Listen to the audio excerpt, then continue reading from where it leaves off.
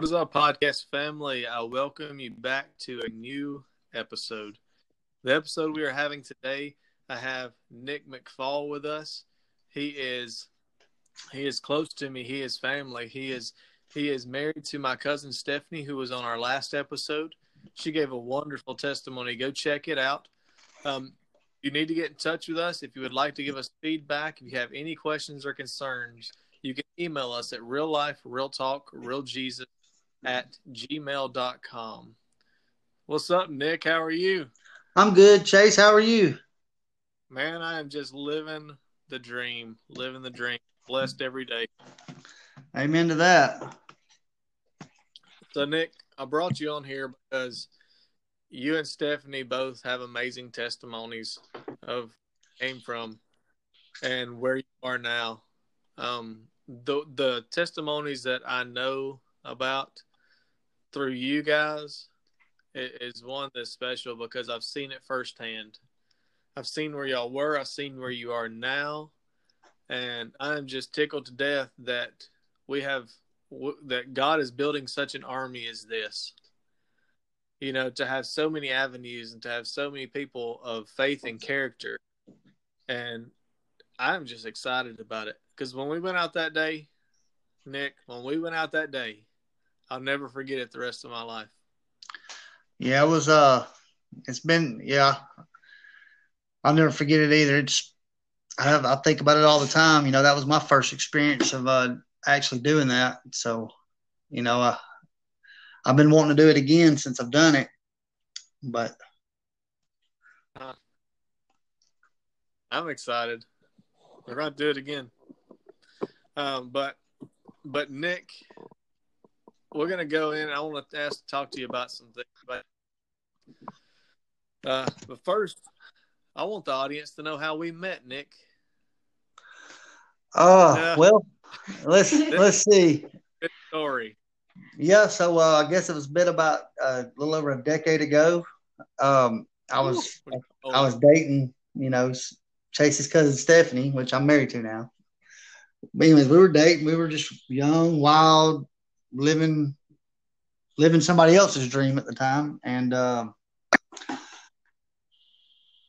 my grandma, the dog started barking. My grandma hollered through the house and said, "Hey, Stephanie, the police are here." So lo and behold, it was Chase. He'd come to arrest Stephanie, and here we are. That's it. That's the first time I ever met Nick. But now people are going to look at me like, hey, he arrested his own cousin. But see, the thing about it is I knew that not getting her out of that situation, that, it could have been her life or anything else. It could have been your life. We all learned a lot out of that situation. Very well could have been, Chase. Very well. Yeah. But I love you guys. And, I'm so proud of the children of God y'all have become. We have all grown together. I was telling last episode that just because that I was in law enforcement doesn't mean that I wasn't still a sinner. I was still living a life of the world. I just had more regulations and rules that the world gave me, Right. And Nick, man, I am so blessed for you to be in the and I know that your testimony is going to change the lives of so many people out there. And that's why I wanted to plug you into this podcast. I wanted to do the separate together. I wanted to take you and Stephanie and do two different podcasts separate because your stories will align together. But I know y'all came from different backgrounds. Lord, or Nick, can you give us some of your background? Well, I grew up in Taylorsville, Georgia for the most part of my life. I was, I grew up with an outlaw family. And, it was pretty much, shootouts. It was a wild. You didn't have to watch Saturday Night Wrestling. It was live in my living room all the time. And, those were just normal things to me. I was exposed to, just to drugs and to that type lifestyle from birth.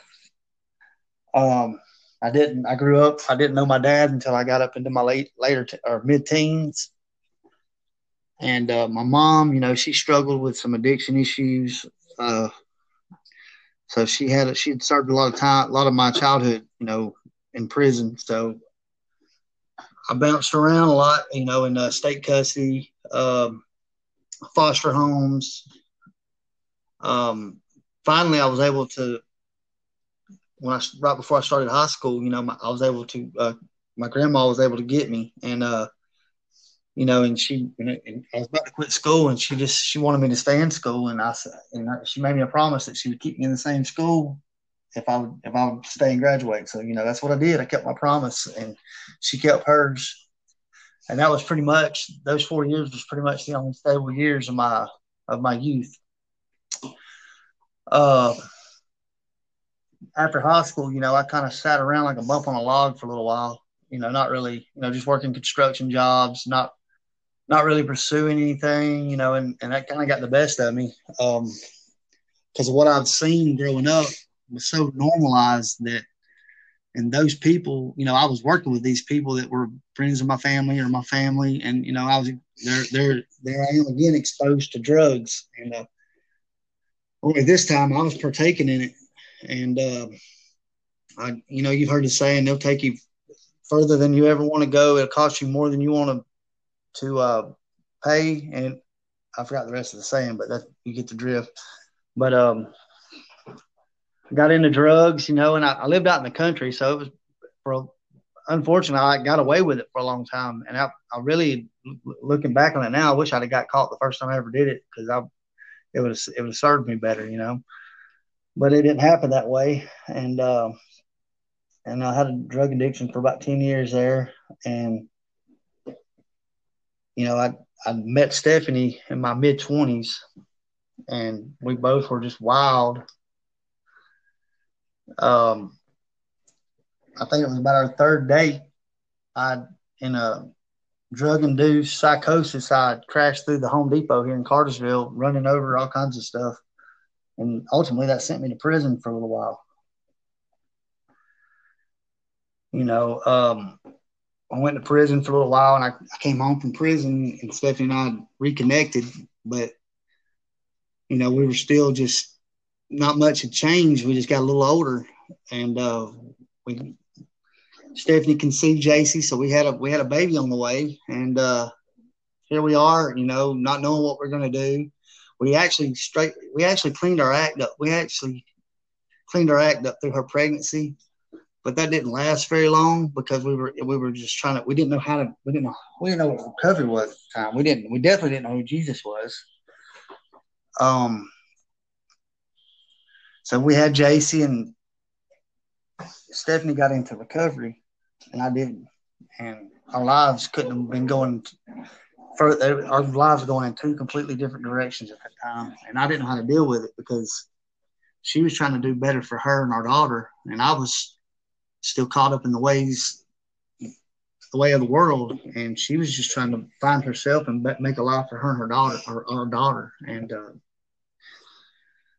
so I started going back and forth to jail, and Stephanie continued to work on herself.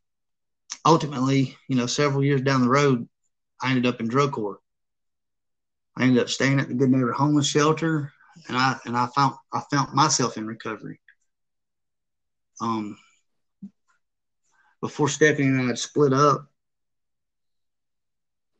Stephanie got pregnant again, and so we actually have two daughters together. So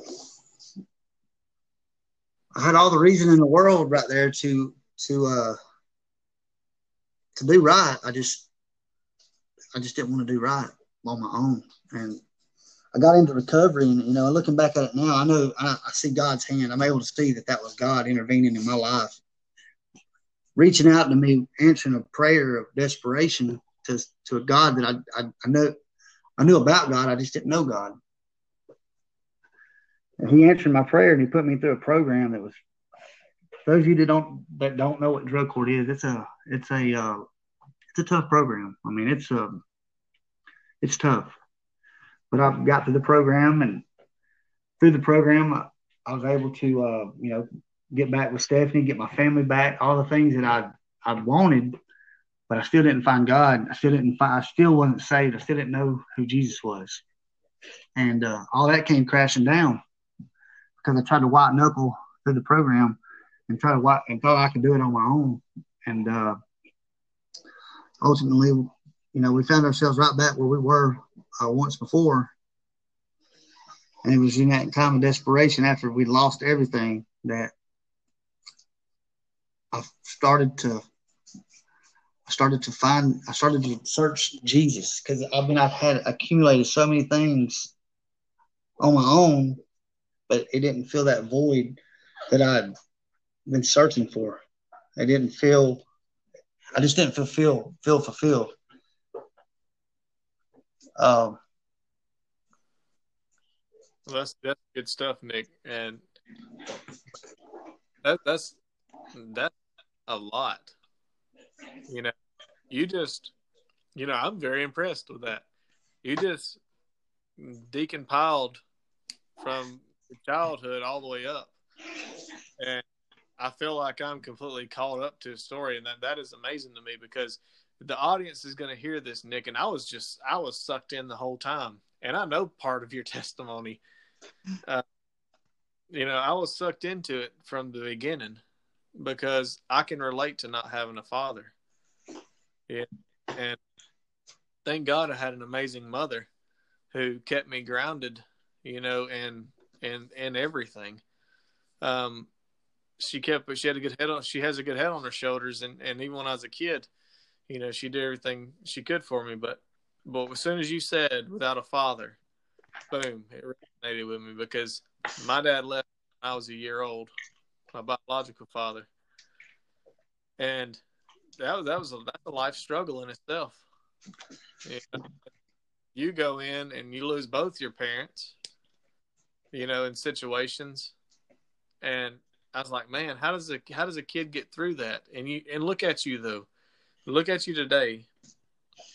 Going from the first time I met you was in that circumstance to going into now that I know you, that we built that relationship over time. It's just like you talking about building that relationship with Jesus.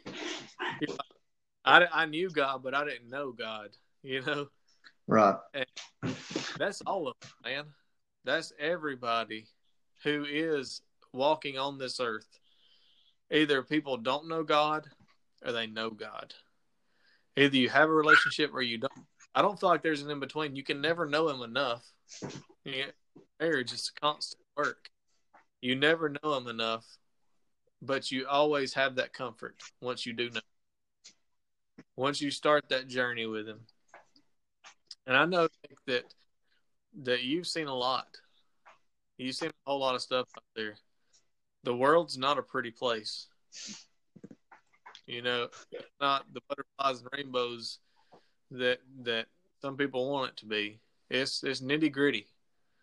You've been in those homes, you've seen those things, and that court that you were talking about, I seen you through that. I seen that make a change in your life.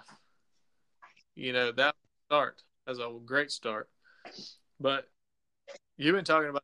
I want to give the church that y'all go to a plug real quick.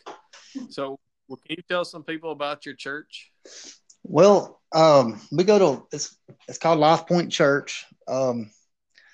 It's I guess about a medium-sized church. It's right here in Cartersville. It's actually within walking distance of the Good Neighbor shelter. So, just because of the geographic location, when I stayed at the shelter, that's how I ultimately ended up there. But immediately once I got there, I was received.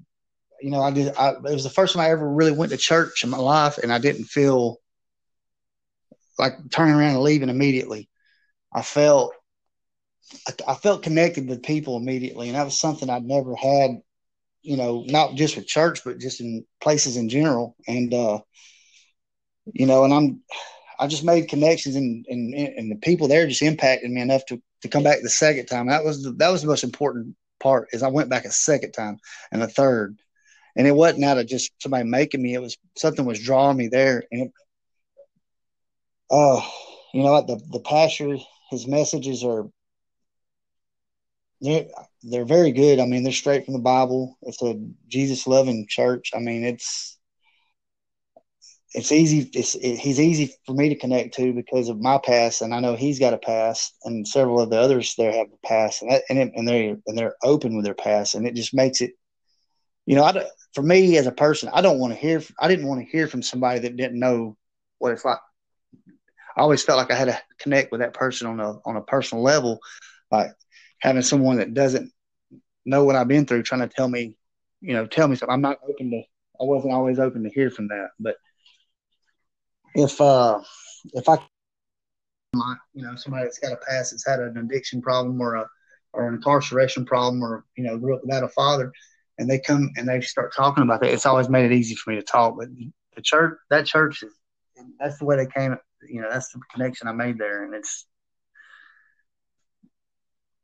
Man, that's cool though, and that just to me that resonates all through here in my room because I went to that church and it wasn't even the main pastor who was preaching. Who was that young guy who was preaching?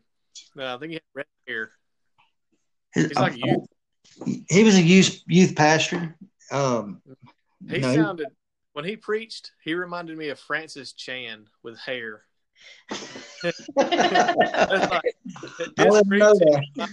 Francis Chan. And if y'all know who Francis Chan is, then they've been living under a rock, Nick. I suggest you go in and you Google Francis Chan, or you go on YouTube and you find Francis Chan, because the man is amazing. He is in love with Jesus. And now I keep on ranting about him. But anyways, Francis Chan, go find him out. Go look up the church that Nick talked about. If you're in the local area, I highly recommend that church, especially if you're in Bartow County, if you're in Cartersville, Georgia. But man, it's an honor to have you on here, Nick. And do you have anything? And I asked Stephanie this same question. I asked if there's anything that you could tell yourself 10, 15 years ago, back when you were in the thick of the addiction, what would you tell yourself today?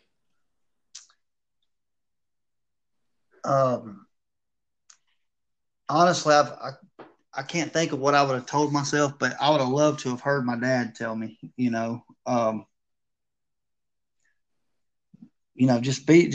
just to tell me he loved me and just to be there, and pick you up through your, a lot of the things that I'm just learning today, like work on cars or to do things, or even at my job, just it doesn't matter if you don't know, just a little bit of encouragement, because those little things right there has kept me down. Even today, I still struggle with that. So that's what I would probably like to tell my dad to tell me. That's is what I'm trying to say. Yeah, boys need their daddies, Yeah. Just like girls need their daddies and mommies.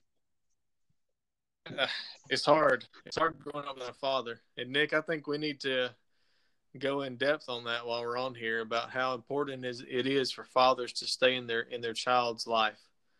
And I know Stephanie felt the same way. There is a void there that parents feel. Both parents. It's not equally. It's not something that you do on your own. And a stepfather is, as much as they try, they can't replace the real father.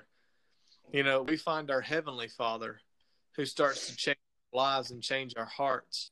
But to have that guy growing up and having a relationship, you all see it with the girls. I see it with my kids, and they if you show them what a father looks like in the early years, they have a better picture of what our Heavenly Father should look like, even though what he looks like completely trumps what we are.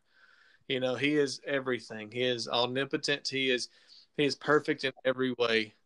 But when you have nothing to go by, like you were talking about, Nick, it's kind of hard to make those connections.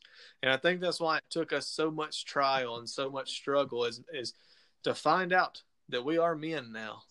It took me a long time to realize I was a man because I never had a dad to tell me.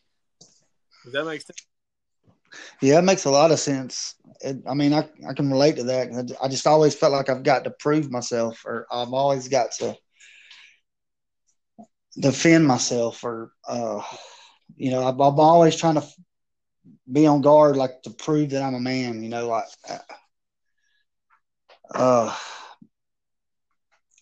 but Oh, I yeah, understand. it makes a lot It's, of sense, and it's good to hear someone else that feels that way. So and I have a funny feeling that we're not the only ones. That somebody who listens to this podcast needs to hear this. That even if you grew up without a dad, even if you didn't have in your life to show you how to be a man, you still have a heavenly Father who sent His Son, who is the perfect example of how a man is supposed to be.